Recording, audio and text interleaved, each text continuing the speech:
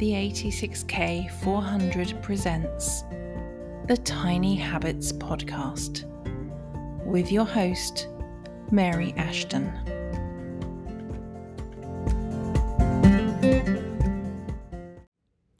Welcome to the very first episode of the Tiny Habits Podcast. I'm delighted you're here. I'm your host, Mary Ashton. I'm a life coach, shift method subconscious transformation facilitator, and a lover of trees and travel, among many other things. The idea for this podcast came from a comment I heard someone say. It's not enough to just listen to the podcast, you have to take action. Personal development, making moves to improve your life, involves more than just listening to podcasts, reading books, and visualizing your dream future, manifesting. You need to take action on what you desire to have in your life. When you're looking to make big changes in your life, or even small ones, it can be overwhelming where to start or doing something you've never done before. Enter the Tiny Habits Podcast.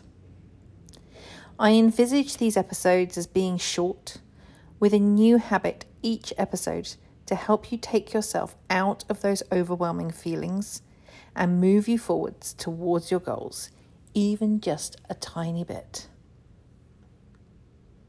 You may not resonate with every tiny habit, but I would invite you to try it anyway.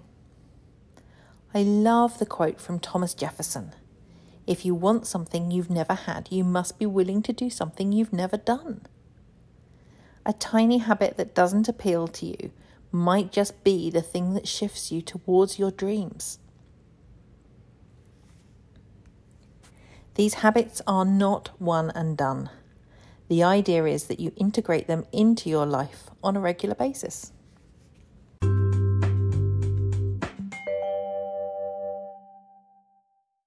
Today's tiny habit I want to introduce you to is taking a different route.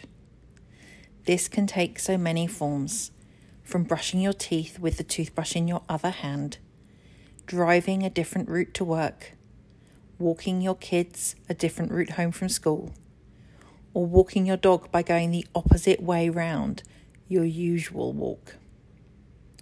This might sound simple, so many of these habits are.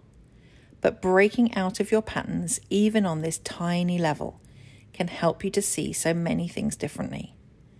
Changing your perspective can change your life. You're going to hear me say that a lot. The resistance to this can be real. The first time I did it, I decided I was going to start brushing my hair, holding my hairbrush in my left hand. Oh, it was not easy. But as I had decided to try it, I did remember to do it every time. When I looked at my hairbrush, it was such an unusual thing for me to do, picking it up with my left hand. It was always rushed to the forefront of my brain. Changing how we do things is beneficial to our brains. And thanks to neuroplasticity, the brain is able to change and grow as it learns. It can learn to function in a whole new way than how it had previously. It was believed up until the 1960s that once we were adults, our brains were set, unable to adapt and change, but this is not true. Children's brains grow rapidly during their first years of life, and by 3 years of age, they have approximately 15,000 synapses per neuron. Synapses are how neurons, the cells in your brain, communicate with each other and the rest of your body.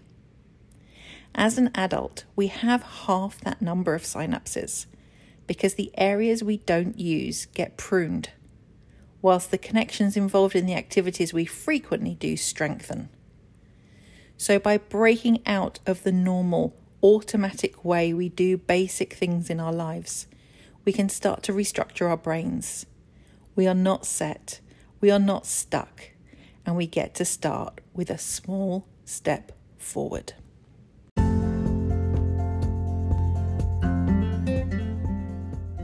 Thank you so much for listening. And if you've enjoyed this podcast, I'd love it if you could share this episode with someone who you think needs to hear it. If you're not already following us on Instagram, we are at the 86K400. Come on over and say hi. We'd love to get to know you. And if you'd like to join the 86K400 movement, head to the website 86K400.com.